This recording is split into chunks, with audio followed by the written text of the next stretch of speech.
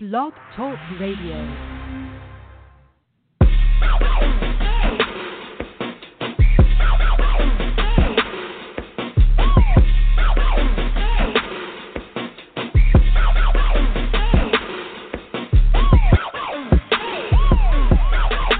FTsports Podcast, yeah! May 24th, 2018. C. Davis, B. Ellis, A. Ron, TV. Ellis has the night off on the other side of the country. Shout out to my man's 10 years in the bond, his fraternity. Congratulations, Ellis. Enjoy your celebration.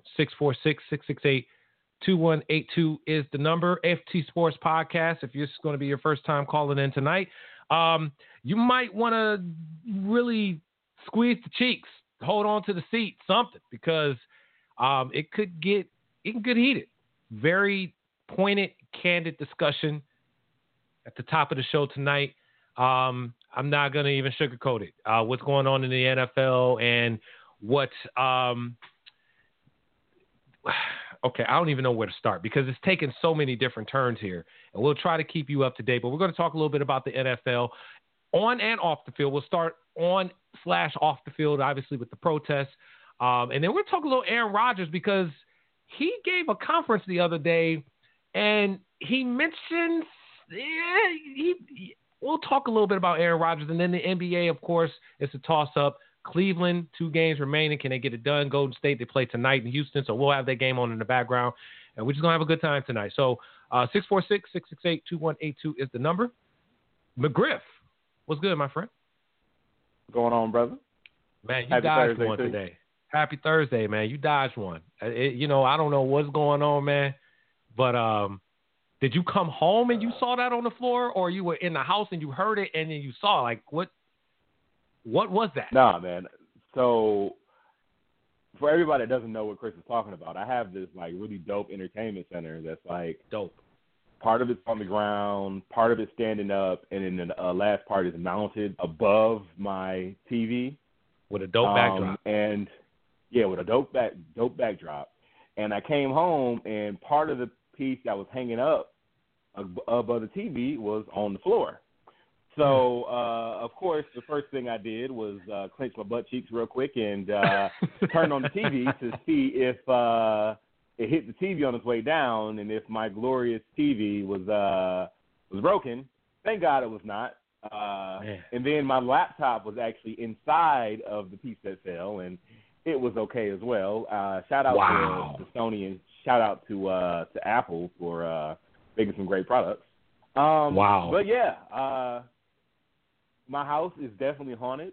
I'm in the process of selling my house, and ever since I made the decision to sell my house, random things have been happening, and my house is definitely rebelling against me selling it. Yeah. So yeah, this is the next step. I mean, that thing was hanging up there for 3 years and no issues, but all of a sudden I have now that I have somebody that actually wants to buy my house, it decides to jump off the wall. So yeah, it's a way. It's saying don't leave me. It's like you know what I'm saying. It's like that relationship that just was right, but just doesn't feel right, and you're like, it's not you, it's me. Hopefully, we can figure things out. We can be friends, but I'm sorry. That's what's happening to you, man. That's probably what's happening right now.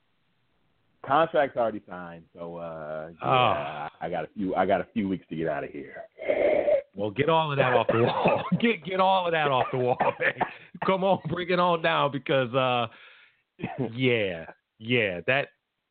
actually stopped me in my tracks when I saw that, and I took a deep gas. I'm like, dog, because if the TV would have went down too, yeah. I probably wouldn't be on the show tonight. I'd be somewhere in a fetal position. I got a spare one for you though, man. I got a couple Sonys laying around here, so I got you on a spare. What happened to you is the least of concerns to what's happening in the NFL, McGriff, and I got to get people caught up to speed. And I snapped earlier on Frat House Sports. You catch them every Thursday, 7 to 9 before we come on right here on Blog Talk Radio. And I honestly snapped, and I took this stance, McGriff. First of all, I'm going to tell you right now, and I hope you understand where I'll come from with this. I don't disagree with the NFL coming out and saying that they want to put a policy in play. That's not what I disagree with, because what I feel is that from a business standpoint, only from a business standpoint, I'm only going to look at it from that standpoint for right now. From a business standpoint, if the bottom line is hurting, the job of the commissioner is to try to figure out how to maintain the bottom line. So to put a policy in play where you either say they can stay in the locker room, I honestly believe they should have just said all the players stay in the locker room, not just selected, because as they come out on the field, they're going to get ostracized even worse, in my opinion. So I agree that something should have been in play. I agree something should have been in play. Maybe not this policy, but something. I agree with that. What I don't agree with is the narrative, where last year he comes out and says, we agree and we support our players, the fans and blah, blah, blah, blah, blah. We're trying to understand where they're coming from and we're going to have this dialogue and blah, blah, blah, blah, blah. It sounded real good. And then you come out and say they will not disrespect the flag. They will not do this. They will not do that. That's contradicting everything that you said last year. And then spitting in the face of those as if we wasn't paying attention. See, we're socially aware, Roger Goodell, so we heard you when you were saying all this blasé split. And then all of a sudden, you changed the narrative on us. Okay, that's where my problem comes in. So as all of this happens, McGriff, owners come out now today and say, no, we don't support that. The question was asked, would we be in support of possibly trying out the policy? And owners were unanimously agreeing. Raiders owner did not agree with it. The Jets owner has come out publicly and said that if the NFL finds any of their players, we will pay for that.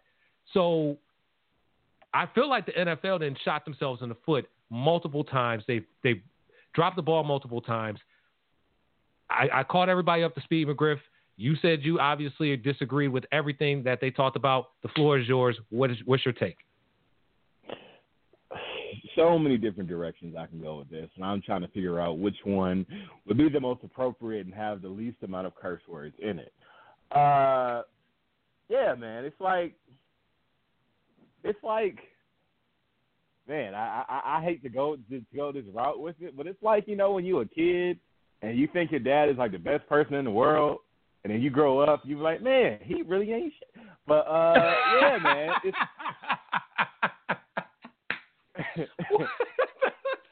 I love the game of football. I have loved the game of football ever since I was a small child. Right. Yep.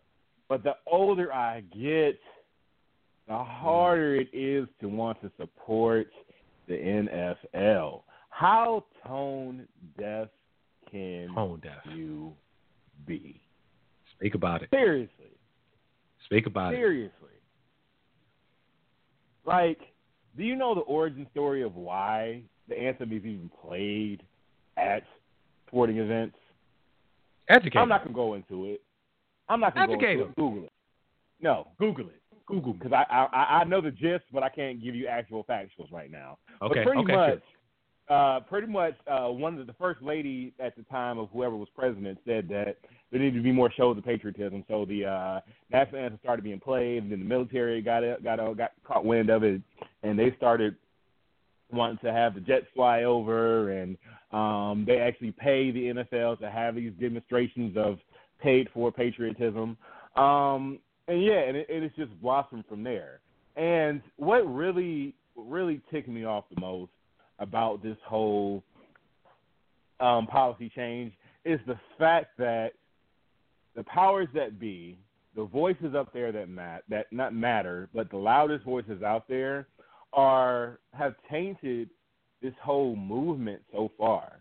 It's like we tell you why we feel the way we do, why we're doing the things we're doing, why we're protesting the way we are, and you say, okay, I hear you, but I don't give two shits about what you're saying. This is why you're doing it, and that's what really ticks me off. You know what I'm saying? It changes the whole message, and it's crazy. Like, you can go anywhere. You can watch any news station, be you liberal, be you conservative, whatever, and everybody's talking about their which one is the free speech? Is that First Amendment, Second Amendment, whatever which amendment it is? The free one speech. of them, right? is one of them. To free speech, but yet you feel if people are getting paid to play a sport, they shouldn't have it. And it goes back to the whole shut up and dribble thing. It's like, you are here for our entertainment. You're not supposed to have a voice. You get paid enough for you not to complain, so shut up and do your job. You know? And it's crazy that it is 2018. Depending on your beliefs, humans have been on this planet for, depending on your beliefs, at least 2018 years. I'm not going to go into that whole. The world is flat, by the way. The world is flat. Yeah, I'm not even going to go there because I can talk about that all day. But we've been on this planet for a very, very, very, very long time. And for some strange reason, we think that these arbitrary and artificial boundaries that people have drawn on maps define who we are as people. For some strange reason, we can't all agree that we are all the same species. We are all humans. We all bleed the same blood. Every border that exists on this planet is artificial. If you see a cloud in Michigan, it is not going to stop at the Canadian border and ask permission to enter the country. Like, I'm absolutely positive. When we drove to Maine, it was raining in Michigan, and when we crossed the border, it was still no discrimination with the weather. Canada. There was no discrimination in the weather whatsoever. That was stupid. That was stupid. We need to. I probably will never see it in my lifetime, but it's just unfathomable to me that in all these centuries of human existence, we can't figure out how to get along with each other. We can't figure out how to respect each other. We can't figure out how to realize that we are all the same. Like, so much good can be accomplished if we work together and we don't let the geography of our birth or the geography that we live in right now define who we are as people. True I'm that. getting off topic. No, you're right. No, I think you're on topic because, as we bring TV in, good evening, TV. Hey, what's going on, gentlemen? Not much, man. Not much. I think you came in at a unique time because we're addressing the NFL and their decision yesterday, which was interesting. And you took a stance last year, so I think this is a perfect time to get your take on this as well. But McGriff, I think you're on point because not only are we forgetting what the protest was about, but what the NFL did and showcased was how tone deaf we are to everything. It's everything. Like, we just don't pay attention. I sent you guys a link earlier today about Jack. I believe his name is Jack Johnson. Honestly, I'm going to be honest with you. I had no idea of who he was until I read that, and TV followed up why it takes so long. Again, this is how tone deaf the United States is currently. Y'all going to act like dropping this article about, the first African-American heavyweight, WBA heavyweight, finally gets pardoned by the president that happens to say all the wrong things and is always racially driven. And we just forget about what he just said about the national anthem, how we should take that stance, how he agrees with it, how if you disagree with it, you should just get out of the country. We don't forget all of that stuff because he pardoned a gentleman who passed away in a car accident and was the first African-American WBA heavyweight champion in boxing. Like, we just going to forget that happened. That's how tone deaf this place is. It's so stupid. It's so crazy, TV. But we're talking about the national anthem and Roger Goodell. And I went off on a tangent earlier, and I said that, the NFL, they just don't get it. It's Roger Goodell. It's the 32 owners. But an owner, ironically, the New York Jets, he comes out and says, hey, we don't agree with that. And if you get fined by the NFL, we'll pay that fine happily. And I feel as though Roger Goodell absolutely just dropped the ball. I agree that there needed to be a policy in play so we could focus on football and not the national anthem. Stay in the locker room. I don't agree with the current one that they talked about. I agree that maybe they should just go back to doing the anthem when they're all in the locker room. But, my God, with all of this stuff that just happened within 24 hours, TV, what's your take, man? 1 minute, all 32 owners unanimously agree on it. The next, no, we don't. So where do you stand with this?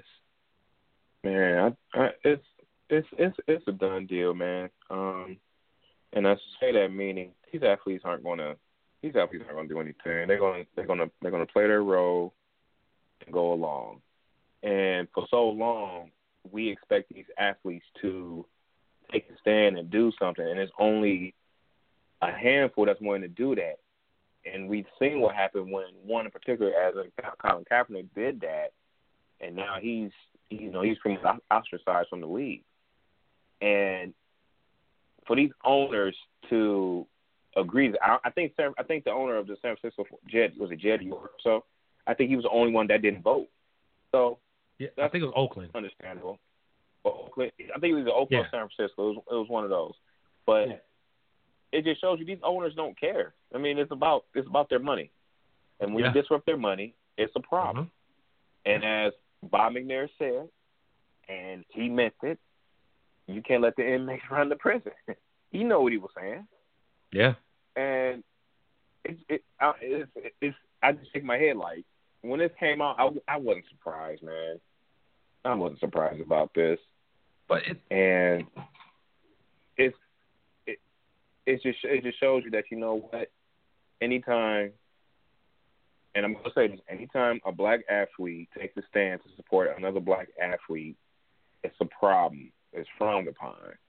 But if a white athlete takes a knee and says, you know, I'm taking a knee, or I'm doing something, I'm remembrance of my dad who served, or, you know, somebody else that's white, it's smiled upon, it's accepted, you know, it's applauded. But anytime as black people we do stuff for each other, it's like, well, why can't you include everybody? But then when the majority does it, they don't include us. So it's like damn, like you can't win, man. And I can't win. I think it's really time that we just, as a people, we just form our own damn league. We just need to form our own damn league. XFL? Like, seriously. Whatever the case may be. I'm not even trying to be funny. I mean, you gotta start somewhere. Hell, if the Negro leagues managed to have their own league until, you know, the colonizers came in and disrupted that. So we need to form our own. We need to form our own football league, man. And then lastly, you had people like Martha Ford saying, "Well, I don't want you to protest, but you pick out you pick out the foundation that you support, and I'll fund it or I'll support it."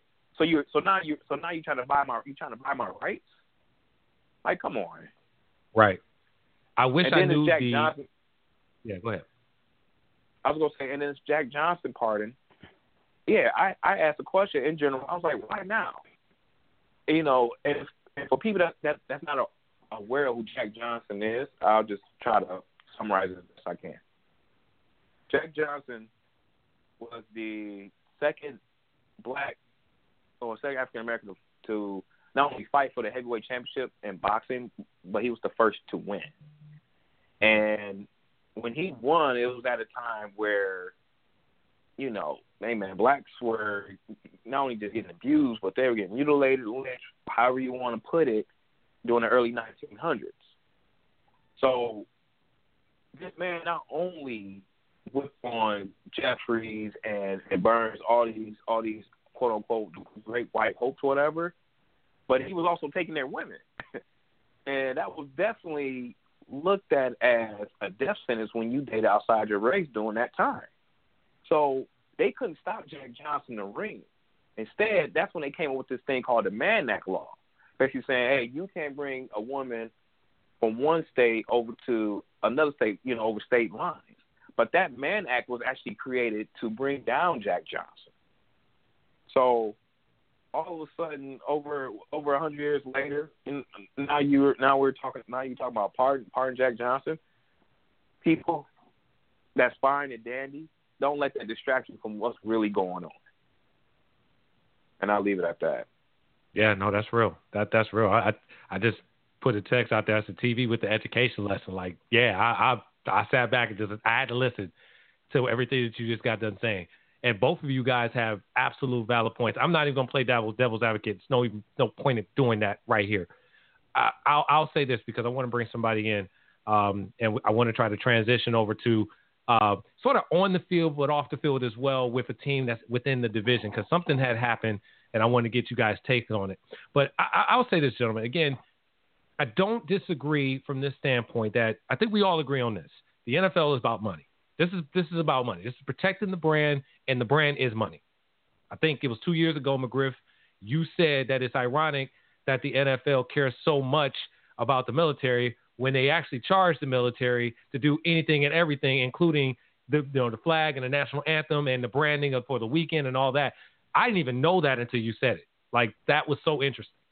So it's all about the money grab for the NFL. Roger Goodell, what he did was spit in the face of those who support this brand, that watch it. I was honestly looking forward to going to a couple of games this season. I don't want to go to them. I'm not going to sit back and say that I'm not going to stop watching, because I can't do that. I haven't got that far yet. But what he did today was absolutely, as McGriff said, I love this sport my entire life. We could talk X's and O's about football. I love the game of football. I love the game of football. What he did was break my heart and the love for that game. I can't even go to that game in my right conscience knowing that they don't give a damn about the players, about any cause that they support. And I don't have the answer about kneeling. I don't have the answer at all. But there was one sponsor, and I'll leave their name anonymous, that came out also today and said, bottom line, we will support anybody who gets fined by the NFL if they get fined for the national anthem.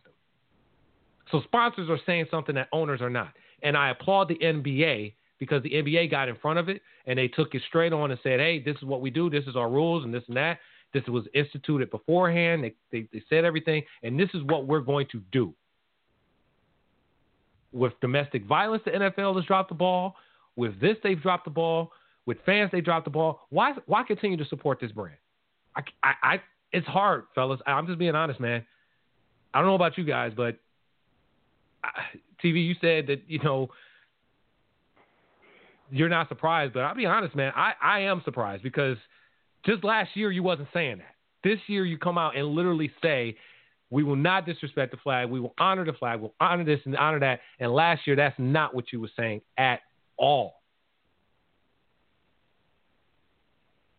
When you say I wasn't, you saying I wasn't saying it, or No, I'm saying what you're saying. Dan, I just got confused. I'm saying that's what Roger Goodell was saying. Roger Goodell came out and said, Roger Goodell came out just recently, you will not disrespect the flag, you will not do this, you will not do that. And last year he didn't say any of that. No. And that's the part that I am frustrated with. Not the policy. Not the fact that these players are going to get ostracized when they come out of the tunnel, because you guys already know that's going to happen. They're going to get berated, belittled as they're taking the field solo, and everybody knows why they stayed in the locker room, even if that's not the reason why they stayed in the locker room. You know it. It's going to happen. That's just obvious. But it's the fact that it's like you looked me right in my face, told me one thing, and then it's something else. Like the NFL just did that. And why do I want to support their brand? It's hard. It's just hard. Yeah, it sucks, man. I mean, at the end of the day, you have rich, old colonizer billionaires against millionaires who are the athletes. Who's going to win? And then keep in mind, you got sponsors that were pulling out because of what the players are doing. So I'm pretty sure going to this offseason, going to this meeting, whatever, they say, I guarantee you they was in that room, said whatever they want to say. I'm pretty sure, if we were to hear it, we'd definitely trip out the words that we'll probably use, especially like a guy like Bob McNair and Jerry Jones. Let's not forget, Jerry Jones from the state of Arkansas, who I'm going to leave it at that. But anyway, I'm pretty sure they said, hey, we can't, I'm pretty sure they said, these boys out of control. We got to put a stop to this. Right. I guarantee you, man. And because at the end of the day, and correct me if I'm wrong, the commissioner works for the owners, correct? Correct. Is that how it works? Yep. So, what's the commissioner going to do? He's going to have to play. He's going to have to fall in line, or I'm pretty sure they can vote him out or whatever. We'll find some way to get him out. But from this, I said this earlier. Go ahead. Go ahead. No, I was just going to say they're not going to. I don't think they're going to get rid of him, just from the simple fact that he's doing his job. He's brought in more money as the NFL commissioner than any other commissioner in history. They love their money. He has, and doing what he's told. He's doing what he's told. So then, come this football. I mean, and I think as a fan, man, it just makes it tough. It makes it tough for the average fan that's really conscious to really support this brand. Now, I'll give Roger Goodell credit. Credit. He's cleaned up the league as far as, players doing things that they're not supposed to do. He's cleaned it up to a certain standpoint. But you can start off with the whole Ray Rice situation. I mean, he dropped the ball on that, and he's still around. And then now you have this whole policy, man. And then basically you're saying, well, you'll get player or personnel will get fined if they're not standing during the national anthem, but they can stay in the locker room if they don't want to come out. So it's like, why not just take it back to where the players just stayed or the teams just stayed in the locker room during the national anthem? Yeah. Why not just, that to me that would have made more sense. Just go back to that policy. Yeah. And that's what I said. I don't agree with the policy itself. I agree that a policy should be in play. I agree with. Why? Why a policy? Because last year all we talked about was the national anthem. I get that it's an issue, it's a concern. How do we get back to that? From a business standpoint, we're losing money. From a fan standpoint, I'm not entertained anymore. We come up with a policy, sit down with players and say, okay, how can we do this without the I guess the image that it comes around. Let's figure something out. Let's not support causes like Martha Stewart talking about. I mean, not Martha Stewart, Martha Ford's talking about. But let's go back to the policy, like you said, and let's get everybody back in the locker room during the national anthem. 98% of players will probably remain in that locker room. Those who come out is not the ones who support America, because I support America too, but it's actually those who actually served in the military. Those players might find themselves out there. And I think the narrative will be those guys who supported and actually fought in the military would probably want to come out, and everybody would agree with that. And what the NFL is trying to do is to protect the players, protect their brand at the same time. And even if they're lying to me, if they said that, I would be cool with that. I'd be like, all right, cool. We can get back to the game. I don't agree with this policy, TV. I want to make sure you understand. I don't agree with this policy, and I don't agree with the words and the narrative that he tried to put out there today as if we forgot about what the hell he said to us last year. No, I don't. I hear what you're saying. I don't agree with this policy at all. Again, I'd rather just for them to go back to where, okay, before, just let the players stay in the locker room. Then after the national anthem, come out. And then, Roger Goodell's trying to protect the players, but hell, he should have did a better job of making sure, Kaepernick was able to get another opportunity to, audition for numerous teams. Yep. Eric Reed. No, and the reason why I said no. Go ahead. No, go ahead, McGrath. Go ahead, brother. Well, yeah, the reason why I said why does a policy need to you think you agree that a policy need to be enacted? I mean, TV already hit it on the head. Like, why does a policy that need to be created for this, but sexual harassment and rape and murder gets up on the rug? Yeah, no, you're like right. Literal murder, like dead person. Mm-hmm. But a policy needs to be created for this. There is no blanket policy that says if you hit a woman, if you hit anyone outside of being on this football field, this is what's going to happen to you. We're going to fine you. We're going to fine your organization. Yeah. If you get caught with drugs, there is no blanket policy. But there is a blanket policy for a song. An edited version. Let's make sure you throw that out there. An edited version. No. Not an edited version. It's not an edited version. It's the original version of the song. They just left out the other stanzas because, the other stanzas kind of shine a light on what's already been there. if you know what I mean. Yeah. It's crazy, fellas. And then let's transition up out of here. Reuben Foster, if anybody's followed that story, this man was facing 2 counts of felony charges for domestic violence. And the 49ers, instead of just cutting him, and he had issues coming into the league, by the way, instead of cutting him, they wanted to let the process take its course, due process.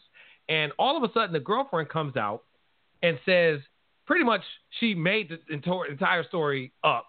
The charges are dropped. Do you know what's going to happen to Reuben Foster with the history that he had coming into the league and then the issues that he had as he was in the league?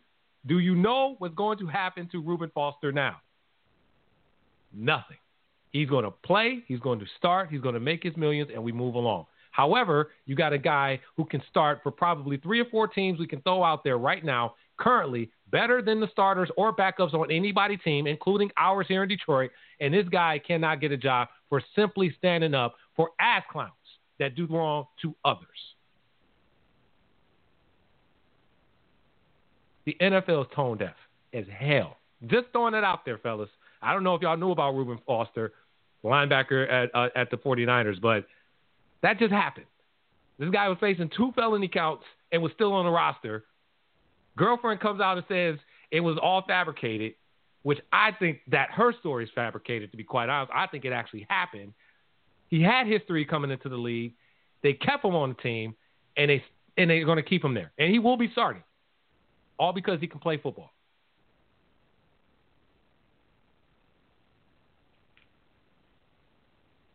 Yeah, I heard about that, man.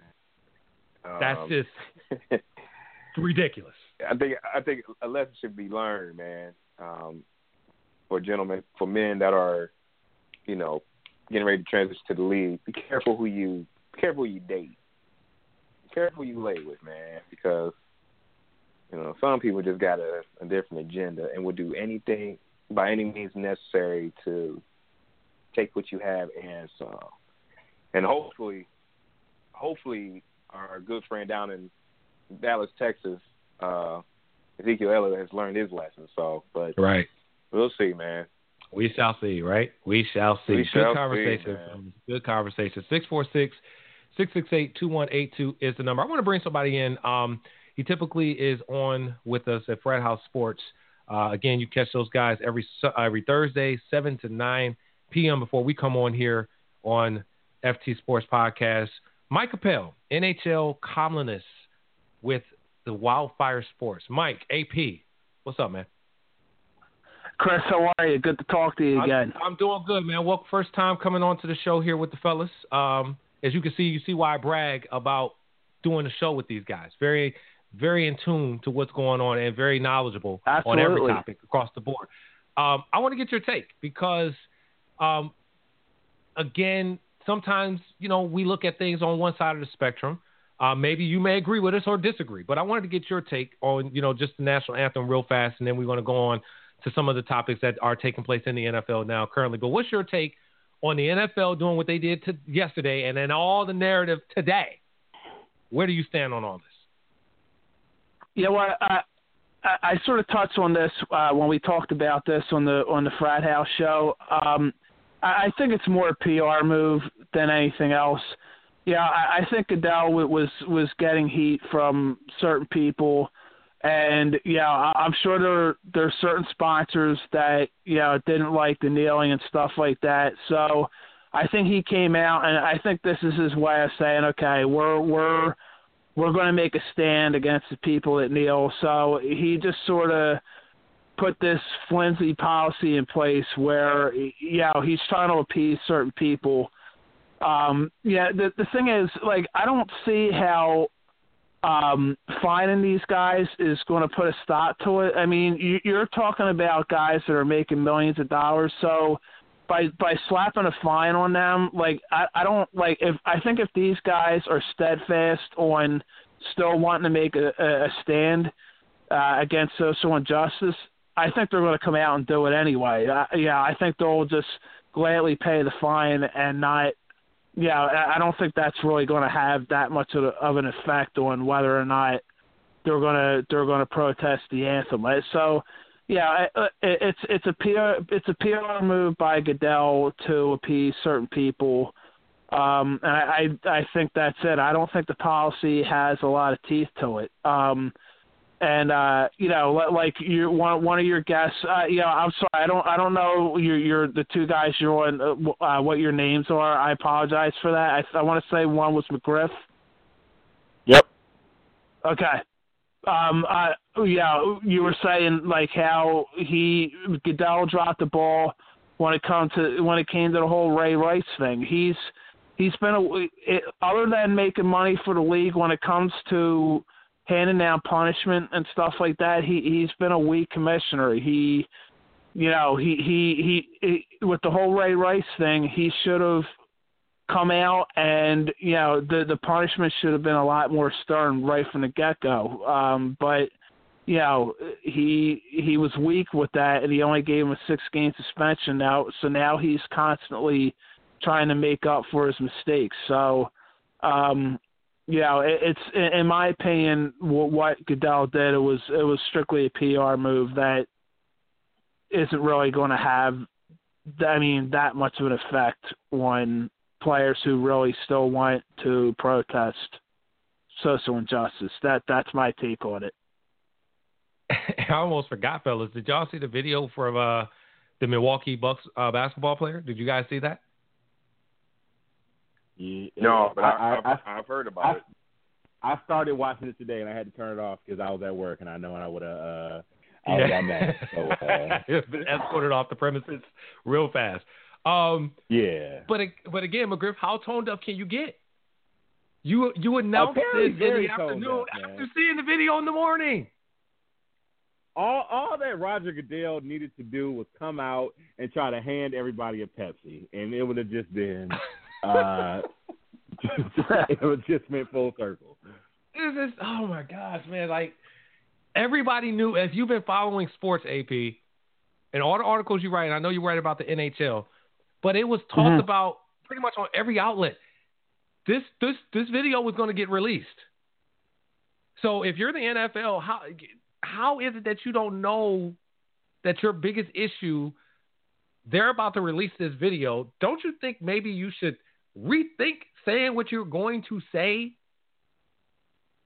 the same day? Like, don't you think you should just sit back for a second and say, damn, either our players got a point or we really need to just like really not say this today. Like all the days, we really don't want to say this today. Yeah, the timing couldn't have been any worse. I agree, Chris. Like, damn, like it's... Fellas, I want to move to another topic. I want to change it up a little bit. I want to ask you guys about Aaron Rodgers. And AP, I want to start with you because Aaron Rodgers said some comments earlier this week, I believe, and it was surrounding the free agent that is Dez Bryant. Now, we took the position on this panel last week. TV, I think I got your opinion on this. I'm not sure, but if we didn't, let's get it before we talk about AP. Did you talk about Dez Bryant and him not signing with the Ravens? Did you make a comment about that last week? I can't remember. I don't believe. You know what? I did. I did make a comment on that, and my opinion on that was he should have signed that deal with the Ravens because I think in his own mind he thinks that he's a lot more wanted than he actually is. Like, I think he really believes that there's going to be another offer that comes along that's going to be better than the Ravens, but I think he's in for a rude awakening because teams don't look at him as the Dez Bryant of 5 or 6 years ago. So I definitely think he made a mistake not signing that deal with Baltimore. Got you. Now, TV, last week, I'm not sure because I know me and McGriff, I got McGriff's thoughts on it. Did we get your thoughts on Dez Bryant not signing with the Ravens? I believe so because I think I also mentioned how Green Bay was looking at him, or it was talks about him going to Green Bay, and I think I mentioned that for a guy that has been the same player for 5 years, man, it seems like he was robbing the Dallas Cowboys, for a while because of his lack of production. So he was lucky enough to stay in the league. You know what I'm saying? Not being the same player 5 years ago. So okay, so it's either the same week or earlier this week, Aaron Rodgers was asked pretty much, what do you think about Dez Bryant coming to the Packers? And this is not the situation when you read the article where you're like, well, maybe, he didn't say anything wrong. It's not what he said, it's how he said it. It's not even that scenario. It truly is. If you read it and you listen, it is kind of putting off and really taking shots at Green Bay.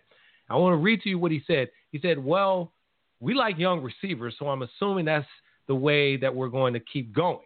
Because I don't know why you cut Jordy and bring Dez, but he's a talented player.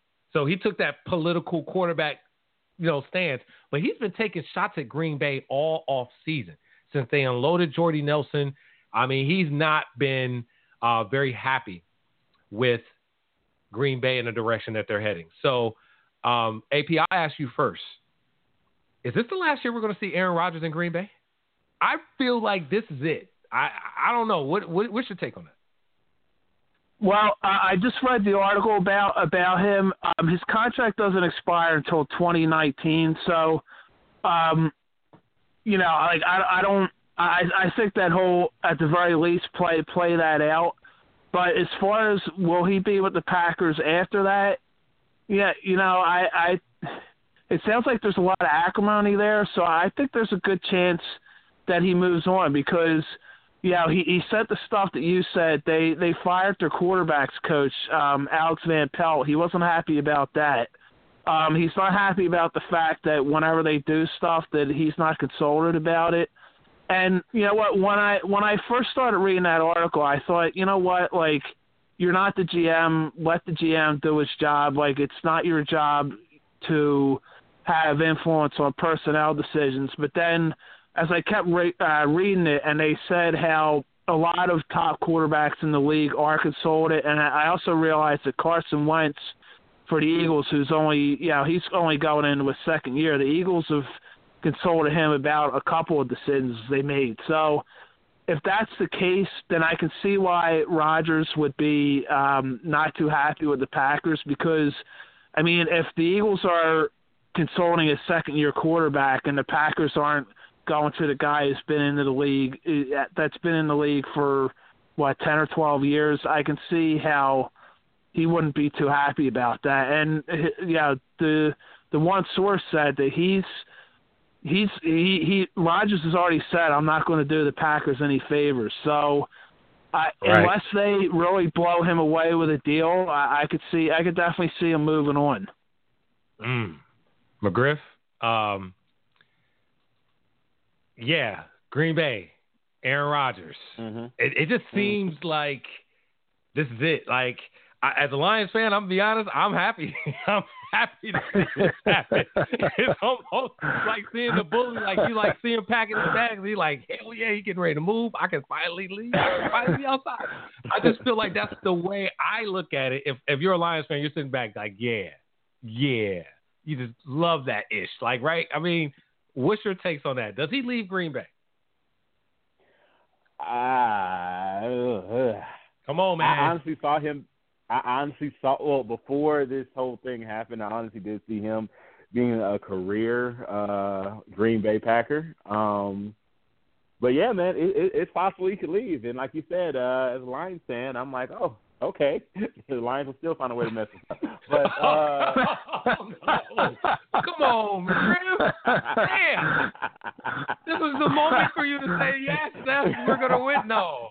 Like, I speak the truth, Chris. Here we go with that. No, I'm not trying to hear that. So you didn't look at the story and say, yeah, get out of there. Like, this is going to happen. I just feel like the way he said it, he's pissed off at Green Bay right now. And he's not doing them any favors means that he feels that they're going to give him a discount, and he's going to say, nah, I'm gone. Let him go. Like I said, Stevie, what's your thoughts on that, man? Because, go ahead. I'm sorry, McGriff. Go ahead. I'm sorry. No, it'll make Detroit smile, and then Sunday will happen. Go ahead, Stevie. We go to Lambeau, playoffs on the line, and we just drop it even without him. Okay, that makes sense. Thanks, McGriff.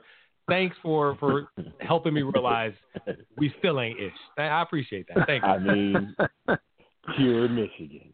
No favors. I appreciate that. Thank you. TV, you've said it multiple times. I agree with the narrative. As long as number 12 wears that jersey in Green Bay, Detroit will never do anything. So I'm not even going to go there.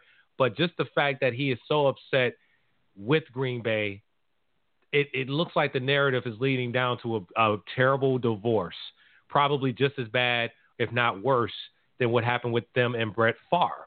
So what's your take on this? I mean, I've heard bits and pieces about it, but honestly, it reminds me of a relationship you really want out of, and you're at the point where you find every little thing that's bad, and you making it bigger than what it is. And it also reminds me of the situation. I know we're talking about football, but remember when Dwight Howard was with the Orlando Magic, and things were going well, and then all of a sudden he couldn't, him and Stan Van Gundy didn't see eye to eye. Then he had problems with the with the personnel moves and so on and so on. So this is about to be possibly the last year we're going to see Aaron Rodgers in Green Bay. It's a relationship that needs to be over. He got rid of one of his best weapons in Jordy Nelson, even though he was injured, but when healthy, he was one of the best receivers in the game. I know someone mentioned about the receivers coach, and of course, over the past 2 or 3 years, they lost. They've been losing some veteran leadership, and I think I said also I want to add on. Yeah, I also want to say this too. To me, it seems like ever since that Super Bowl run they had, they haven't really been that same team, And I mean, as far as having like the Charles Woodson and who's that? BJ Raji, who was on the defensive line. I do remember BJ Raji, former Boston College, right? That's right. I mean, when you start losing leadership, or leaders like those men, it slowly catches up with this organization. And I think Green Bay Packers are on the verge of realizing, Aaron Rodgers is in his 10th or 12th season. He's getting older. He's had some injuries, and it's time to start looking at the future. And in Aaron Rodgers' mind, he's like, "Look, if it wasn't for me, you guys would be a 5-11, 6-10 team." Very and true. we noticed, and we witnessed that last season when he missed those games. So it's pretty much a done deal, man. After this upcoming season, pretty much over. Peel the onion back. Let's not sugarcoat this. Green Bay has the worst offensive line in the NFC North. That's record. That is proven. No matter how many sacks Stafford has has gotten, Green Bay for the last couple of years have had one of the worst offensive line. That's a fact. They have no running game. It's overshadowed by the fact that Detroit hasn't had a 100-yard runner in years. That's a fact.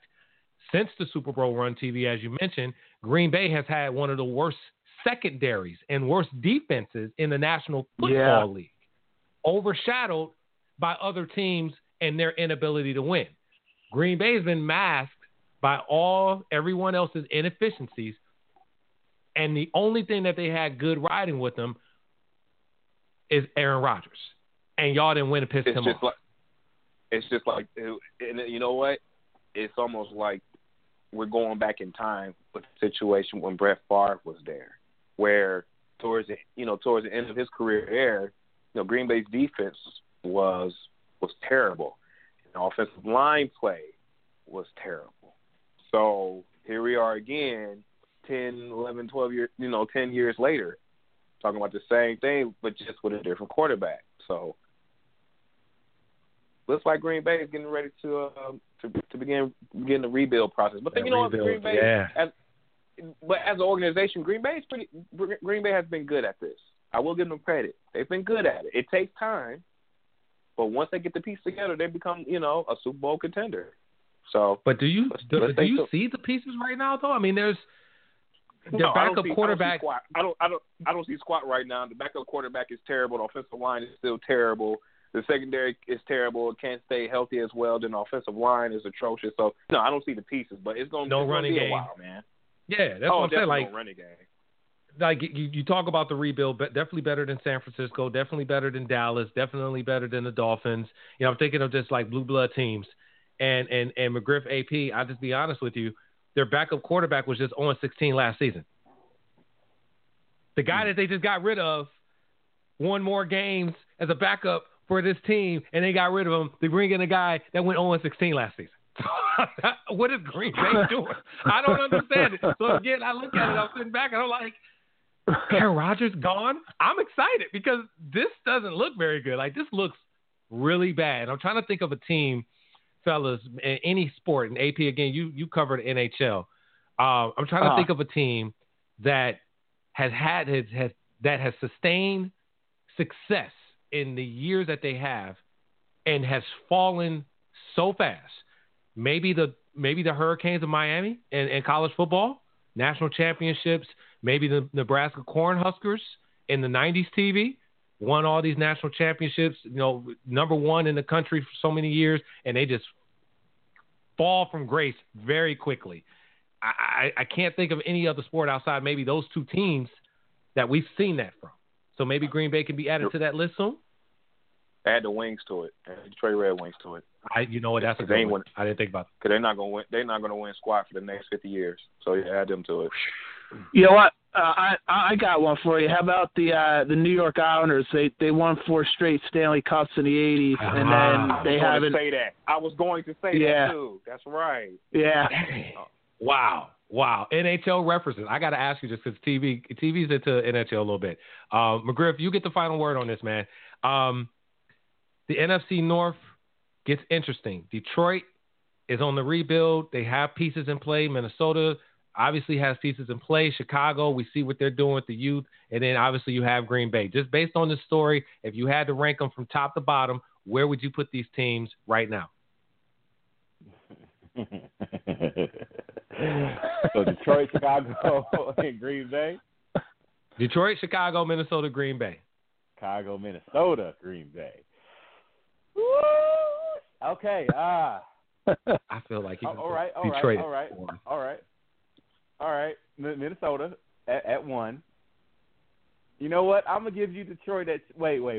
Don't do me no favors. Is this Green Bay with or without Aaron Rodgers? Let's say pissed off. Nope. Let's say pissed off Aaron Rodgers because he's pissed. Let's pissed off Aaron Rodgers. Great. Yeah. All right, pissed off Aaron Rodgers. I'm going to put Detroit and Green Bay both at 2, and then Chicago at 3. Wow. Okay. So you're saying if it comes down to it, they I'm split. sorry. They're split. Right. I'm sorry. I just can't. I can't just give it to them, man. I can't. Okay. I love them. Fair enough, man. But I got loving somebody is about being honest with them. Okay. All right. Fair enough. Yeah. Fair enough. Fair. I'm just curious. Who do the Lions consider like their biggest rival? Like that division has like a bunch of great rivalries in it. Like who? Like is Green Bay considered their biggest rival, or is it Minnesota, Chicago? Like who do you guys see as like the? Yeah. Like who do you guys see as their biggest rival? Like as far as like traditional rivalry, like Green Bay and the Bears, like they. You know what I mean? That's like a big rivalry. Like the Eagles, like it's the Dallas Cowboys. Like we always get up for them every week. Like who? Like is there anybody that the Lions where it's like, oh wow, we're playing Green Bay this week or Minnesota? Like who's? You know what? Curious That's a about good that question because in the '90s TV, I feel like it was always Barry and Brett Favre dominating the headlines. And then when we played against Minnesota, it was always like Mel Gray, one of the greatest punt kickoff returners of all time, always taking it to the house against Minnesota. And then Chicago is always some defensive effort from Robert Porcher in the defense of the Lions. It's hard to say, man. Like I think maybe the Lions' biggest rival has to be Chicago. Okay. I think Chicago. TV, what do you think? You said Mel Gray or Mel Favre? You know, Mel Favre for the Lions. Mel Favre. My fault. I thought it was Gray. I'm sorry, Mel Favre. Kickoff return. He used to sell those janky cars, people, but that's a different story. But I would say it depends. It depends on a decade, you know, and that was a great comparison because you had Barry and Favre in the '90s, and then in the '80s, late '90s, I want to say like maybe the late '60s, '70s, you had Mel Farr, and you had who else? You had like Bart Starr in the '60s against Night Train, one of the greatest defensive backs of all time, and also you had the defensive coordinator Tennessee who played for the Lions. So you have Dick LeBeau against Bart Starr.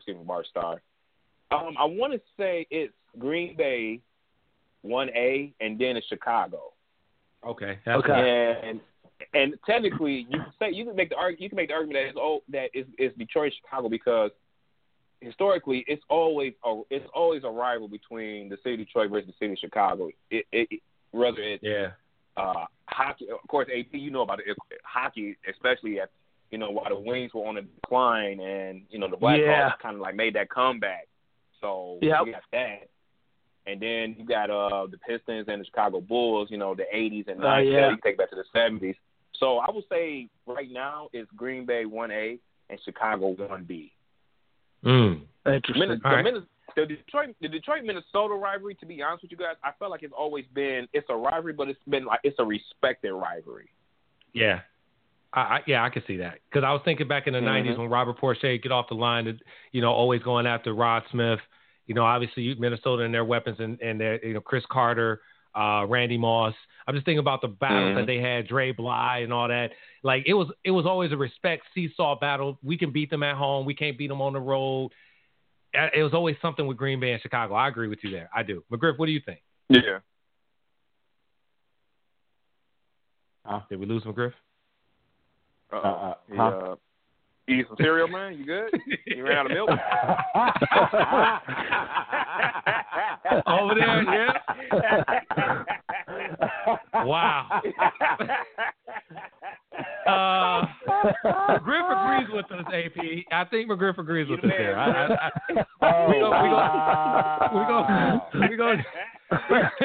We're going to take the safe route. McGriff? Yeah, I agree with you guys. 646-668-2182 is the number. AP, because you're NHL, I really want to get a thought from you because I mentioned it. TV mentioned it.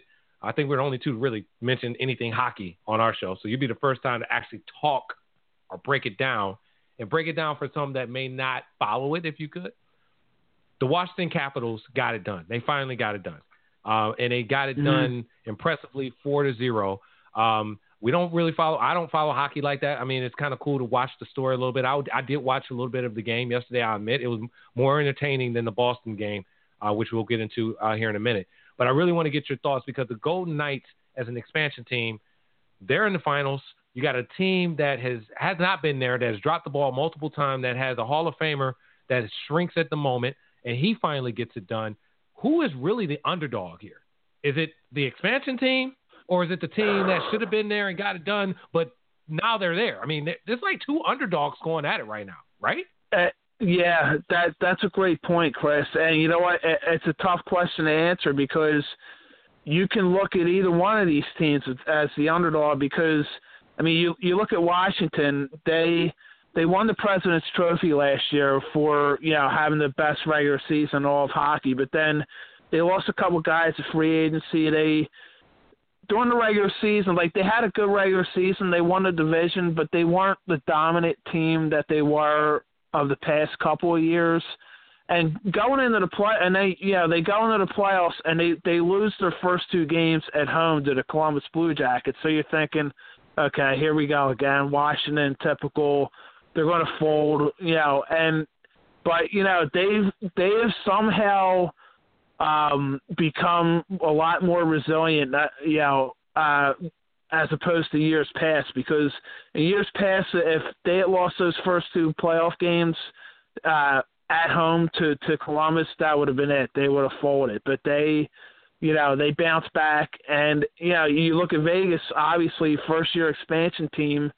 Nobody. I mean, they were the Vegas Golden Knights were a 500-1 shot to win the Stanley Cup this year. So nobody expected them. I mean, they weren't even expected to make the playoffs, let alone go to the finals. So, I mean, you know what? I'm going to say that Washington is still the underdog because Vegas was the better team during the regular season. They have home ice advantage for the finals.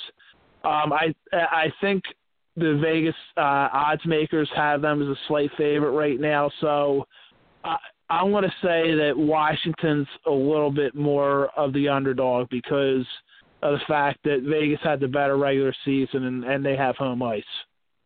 Okay. All right. TV, I'm not sure if you follow what's going on currently, but I'll take the shot and I'll ask. I feel like people are surprised that the Golden Knights are even in the Stanley Cup Finals. They act like that this is like the Carolina Panthers or the Jacksonville Jaguars. They made players available from pretty much every team in the NHL and was brought over. So these guys are not like, just randoms that just came on the team. They actually played in the league and they played for pretty good teams. So I guess, are we really surprised that they made the Stanley Cup Finals? I mean, to be quite honest with you, when you look at it, I'm not, but they are there. What do you think? Honestly, I'm surprised that the Capitals managed to beat my Penguins, man. I was looking forward to seeing the kid get the three-peat, man, and I'll be able to rub it in the fans here in this lovely city of Detroit. But I'm surprised, man. I mean, a first year. I mean, you got an expansion team first year, and they are on the verge of possibly not just winning the Stanley Cup, but hell, they may even win in the sweep. And it almost reminds me, and AP, correct me if I'm wrong, but it almost reminds me when the New Jersey Devils first came to the league, and the year they went to the Stanley Cup, they swept the Red Wings easily. And a lot of fans easily, and a lot of teams they didn't like it in the sense of how in the hell you let this damn pickup team come into this league and whoop our ass. And that's what it's going to look like. That's what it's going to look like what the Golden Knights are going to do, man. I would say the I'm sorry. Go ahead. No, I was going to say I'm not mad about it as long as the Wings not. Go ahead.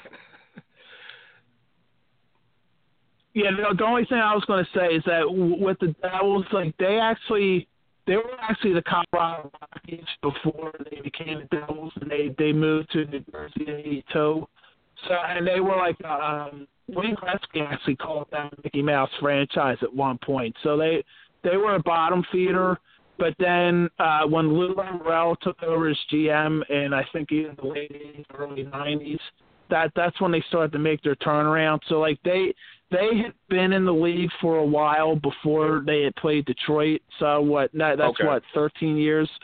Yeah. So but before like they made that was like the year before they won the Cup in '95, they went to the conference finals against the Rangers, and they lost Game 7 in overtime. So, like, that was when you started to realize, okay, like, the Devils are really, they're a team on the rise. And then it was the following year in '95 that they beat they swept the Red Wings in the final. So, So, like, I see the similarity between them and Vegas because, like, the Devils have been a bottom feeder for so long, but they had been around for, 13 years before that.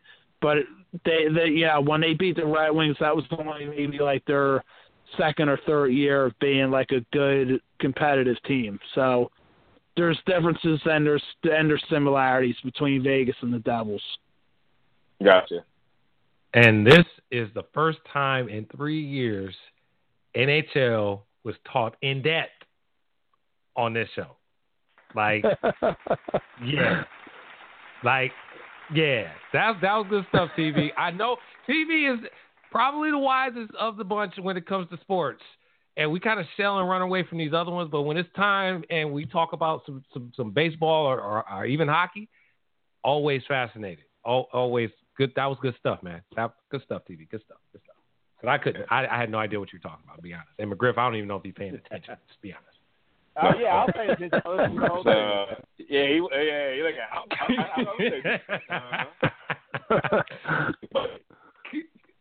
All right, McGriff, we'll go with that. We'll go with that, man. We'll go with that. We'll go with that, man. We'll go with that. 646-668. Yo. Chris, did you say we're going to talk baseball now? Did I hear you right? No. Whoa. You getting way ahead of yourself there. Not enough of that over there with Mike and the team. We stay away from that. You know what I'm saying? I got to ask this before we jump into the basketball real fast, TV, because I don't know what Michigan teams do you support? Because you don't like the Red Wings. You don't like the Tigers. I feel like you're just brutally honest about the Lions and you don't want to be bothered with them. And I'm not even sure how you feel about the Pistons. Which team do you support? He said they're immortals.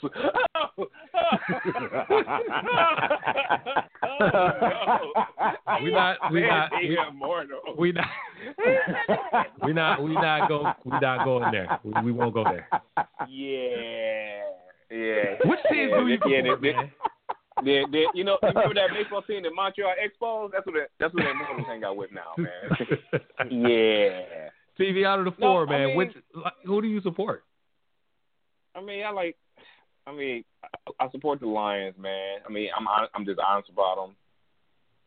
The Pistons, man. It's my gosh. I support them too, man. That's hard. It's hard, man. It's like, man. I don't know how to describe it. If I do describe it, I don't know if it's gonna come off as being mean or actually being funny. But it's just, you know how your kid. Gosh.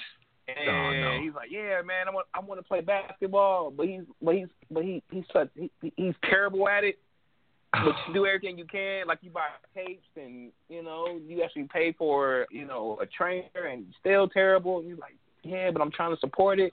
Man, that's how I feel about the Pistons, man. Like, damn. That's a good one because they just hired their former GM of the Grizzlies, and they may be getting Dwayne Casey, so might be doing right. I don't know. I don't know, man.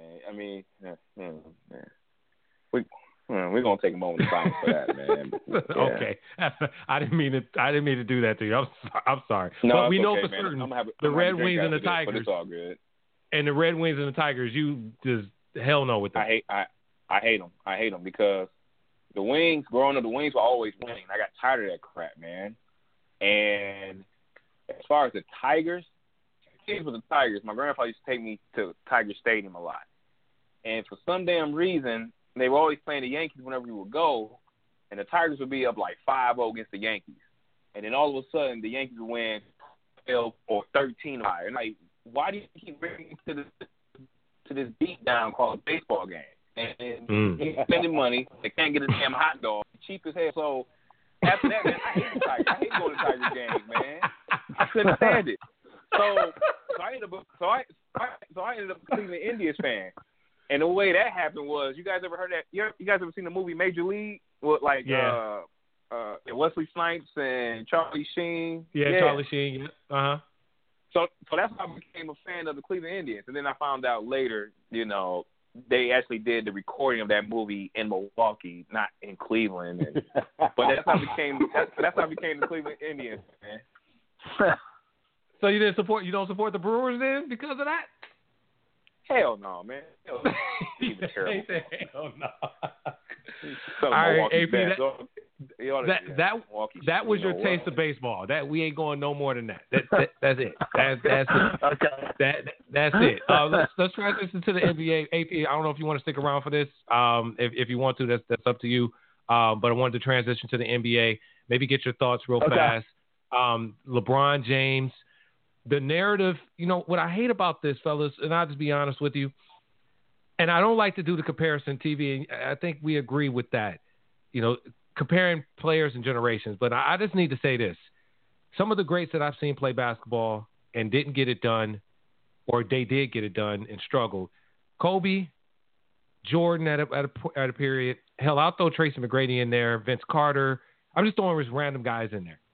And Shaq.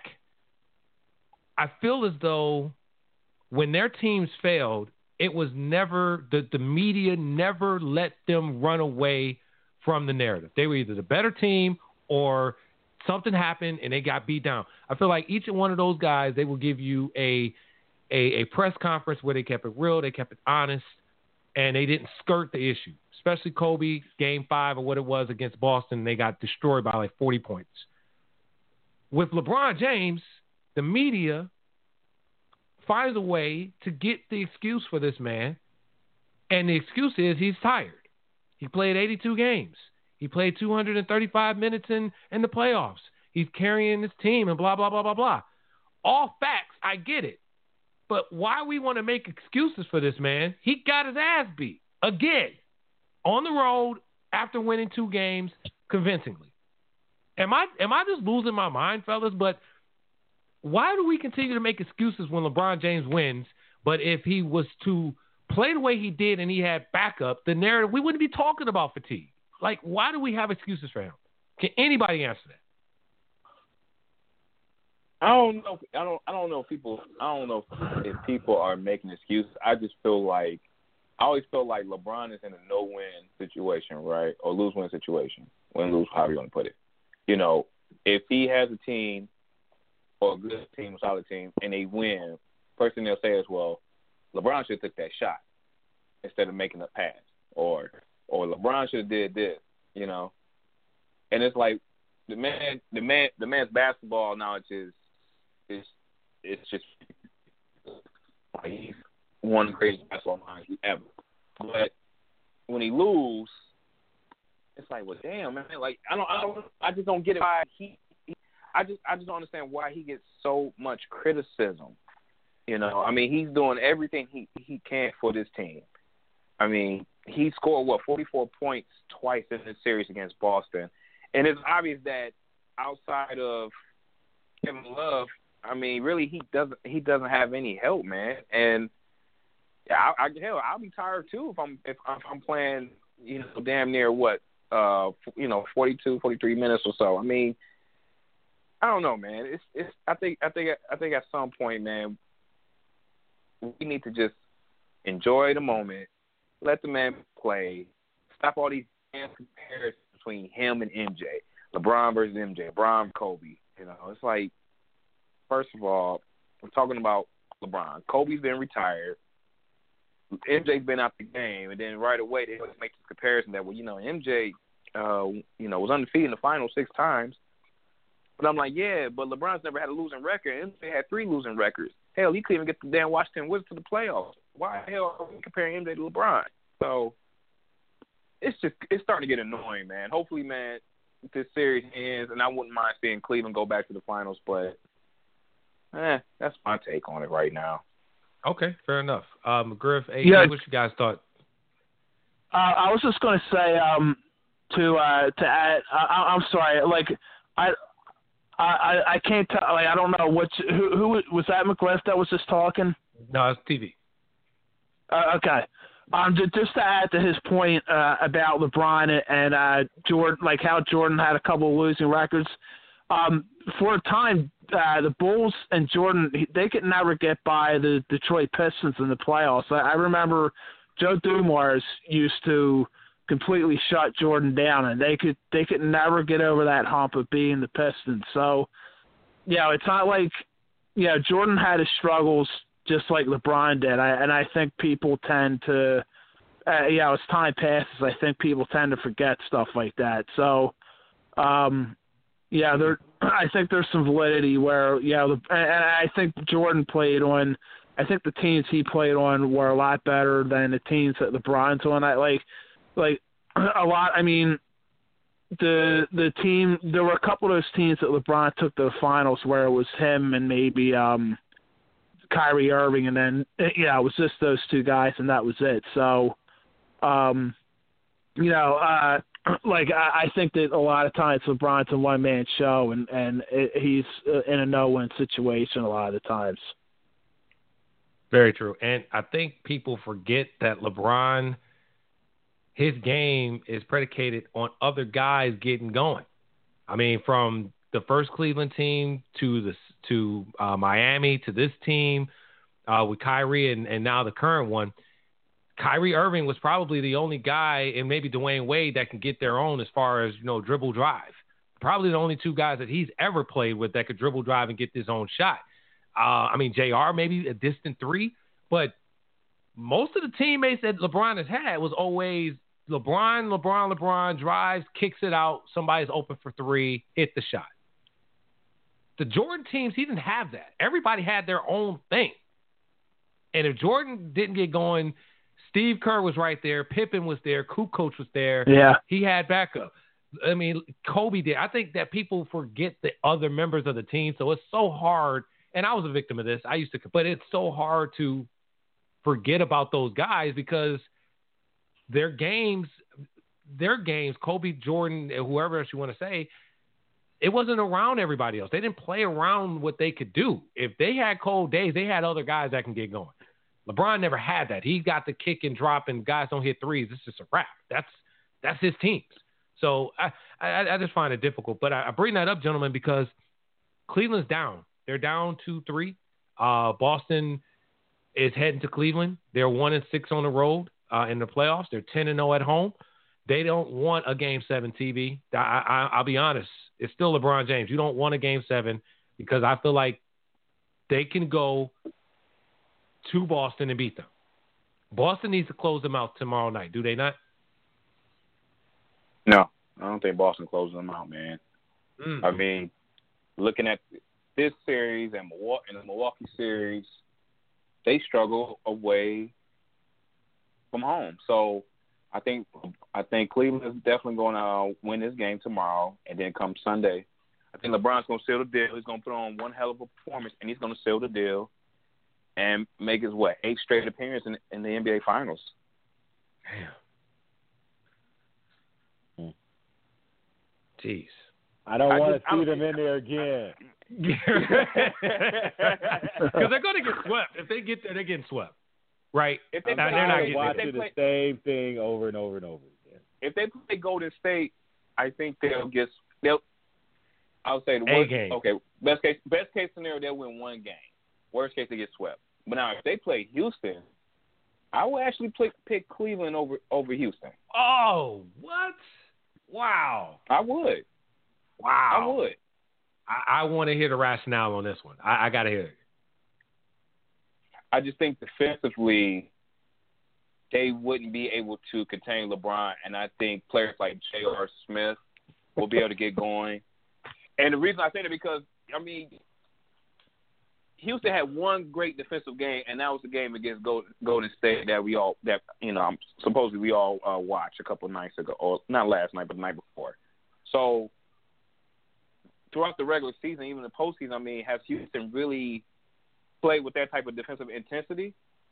I don't think so. We used to score a lot of points, but I just think it will favor LeBron more if they were to go up against Houston.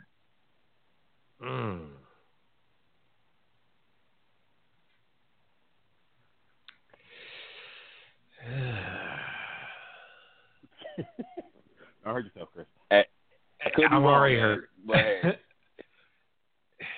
You make a compelling argument from a defensive standpoint because Houston's only won one game, honestly, on the defensive side of the ball, and that was against Golden State on the road, Game 4, swing game. I don't know if I can judge them in that one game. I don't know, man. I hear you, but I just feel if you live by it, you die by the three. And I said this earlier tonight, AP, you heard me say it, but I'll say it, TV, McGriff, you hear me say it. The Duke teams in the the late 90s, early 2000s TV, live by, die by the three. That's them. Kentucky, yes. The Phoenix Suns, live by, die by the three. Golden State, which you saw in Game 4 recently, you live by, you die by the three. If Cleveland can't hit the three-point ball, no matter how many times they dribble drive and they make the 2-point shots and, Kyle Korver can get a smooth 2-point shot off or, Kevin Love gives an offensive rebound or Tristan can get one and they throw it back up. For every 2 ball that you make, Houston can make equal to that as a three-pointer easily. And the way that the role players are playing TV, the pick and roll, they will kill Cleveland on the pick and roll. All the switching that Houston's been doing, and if they can hit the three, how can Cleveland keep up with that offensively? Now, I think defensively they can. I think Tristan Thompson is starting to come back into form a little bit. I think he does a good job when they do the switch when it comes to the pick and roll. But again, I just don't trust Houston defensively against the Cavs in my opinion. And keep in mind, Chris Paul's battling injuries too. So this would be a game for a point guard like George Hill to really to push it. Let's test it. Let's see how far we can push Chris Paul before he breaks. Because again, Chris Paul ain't no spring chicken. Chris Paul's 33 years old, 32, 33 years old. Yeah, but and then so therefore, if they take him out the game, now you just got James Harden. And if I first straight him, I pretty much shut down your offense. Okay. I just think the matchup will favor. I just think the matchup will favor Cleveland more if they were to go up against Houston. But again, if they play against Golden State, man, they'll be lucky to get one game. And that'll probably be a game where Draymond gets suspended for doing something stupid like kicking people. Yeah. I hear you, man. I do. I would have to be really in tune to that series. I would be interested to see that happen.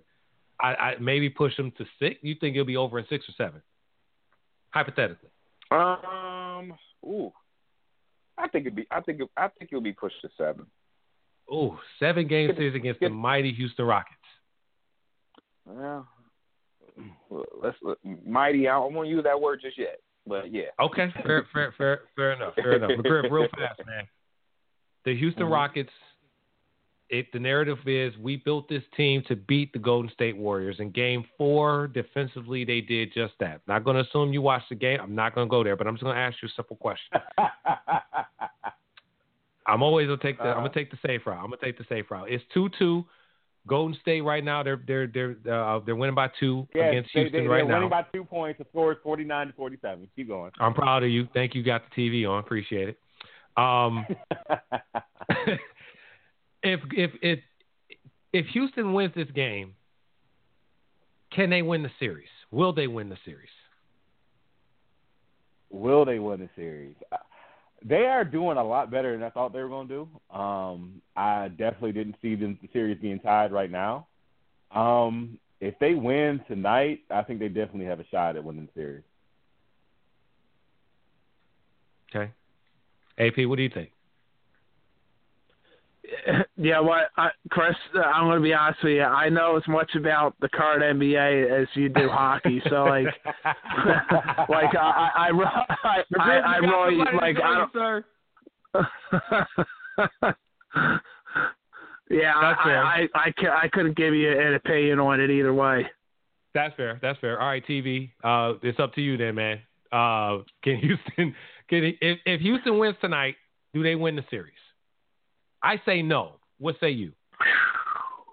He said, so what they say, winner of the team that wins Game 5, what's the percentage? 83% of the time they end up winning the series. So I'm going to go with the percentages. So if Houston wins, I think they win the series. Golden State has been on the side of history one time, and it didn't favor them. I think if they lose tonight, I think they can get this to 7. I like Golden State's chances. If they have Iguodala on the court, if they have Iguodala defensively, I think they could beat them. I'm gonna stick with Golden State, man. I don't believe in Houston. I don't think that the biggest game of their season was last night. I don't believe that at all, because even if they were at 3-1 and they were playing tonight, I believe that Game 5 was the biggest game, because, again, Game 5 could be a swing game. Even if you're down by 2 games, you can easily get back in the series if you can just win one game at a time. And James Harden showed us something in Game 4. If they lose this game, it's over in 6. It's not coming back to Houston. If Golden State wins tonight, it's not coming back to Houston. Do you agree with that, TV? Say that one more time. I couldn't hear you, sir. If Golden State wins tonight, it is not coming back to Houston. They win in 6. They're beating them in Game 6. Ooh. It's not coming back. Man, they're not. If Golden State pulls it out, no, they're not coming back, man. They're not coming back. No, And what do you think? And you said Boston, they lose in 7 still. You still got the Cavs in 7. Yeah, not last week, but week before. I think I picked Cleveland in 5. So I think Cleveland's going to get it down to 7. Well, they had to get it down to 7. Gotcha. Okay. All right, man. Good sports topics tonight, fellas. Go ahead. I'm sorry. I'm just curious. If the Celtics get to the finals, like, do any of you guys think that they have any shot against whoever comes out of the West? Honestly, I do. Okay. I do. I wish Ellis was here because he was so Dwayne Casey's, this coach and Brad Stevens is blah, blah, blah, the same. No, he's not. Fellas, I'm going to say it, man. If Boston makes the finals and they go against Houston, the way that they played Houston in both of those games, that's a series that will go to 7, and I think Boston can pull that off. I think Boston has a better chance of winning than Cleveland does. I really do. It's my opinion. TV, what you think about that? I think if Boston and Golden State were to play in the finals, I think it would be a competitive one. But because of the veterans they have, with Clay, Steph, Draymond, Iggy, I think Golden State will win. Now, if you end up having a finals with Boston, oh man, I think that won't be a close one too. But I can probably see, honestly, I could probably see Boston kind of squeaking the win out for the chip. And it's the way that Houston. Yeah. It's just something about Houston's defense. I'm not sold on their defense. I agree with that. And the way that they played in the regular season, if you go back, I think Houston may have won both games, but it's how Boston played them. I think Boston played them probably the tightest out of the Eastern Conference teams.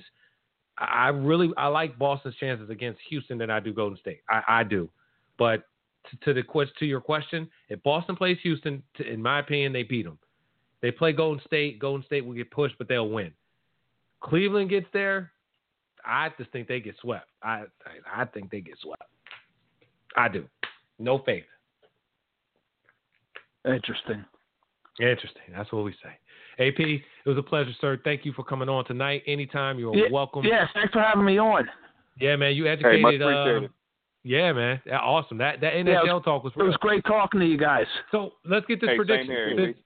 Let's get this prediction real fast. TV, Golden Knights, Caps. I say 2 underdogs are going at it in a lightweight fight because that's what it is. But no, prediction, Golden Knights or the Caps? I think you said 6. Did you say 6? Caps and 6? Nah, man. Okay. I'm going with the Golden Knights, and I said a sweep. Ooh, 4 games, and that's it. Alex Ovechkin's strength in the moment. Good. AP, what do you think? I'm going to say the Golden Knights win in 7. Okay. I'm going to say I don't care. Greg, what do you say, man? Come on.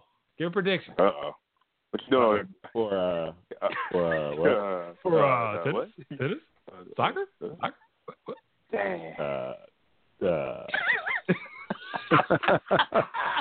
I saved a bunch of money in my car insurance by pushing that Geico. There you go.